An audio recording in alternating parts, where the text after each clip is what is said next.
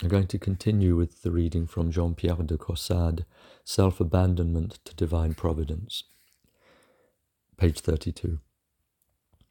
This beautiful and lofty disposition of Mary's soul is admirably revealed in those simple words, Fiat mihi, be it done unto me.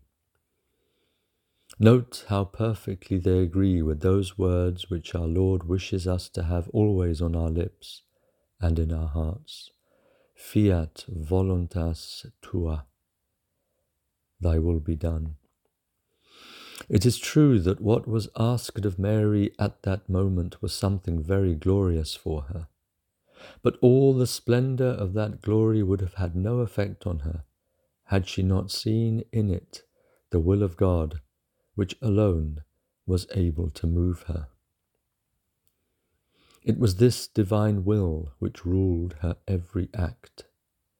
Whatever her occupations, commonplace or lofty, they were in her eyes but external signs, sometimes clear, sometimes obscure, under which she saw the means both of glorifying God and of acknowledging the action of the Almighty.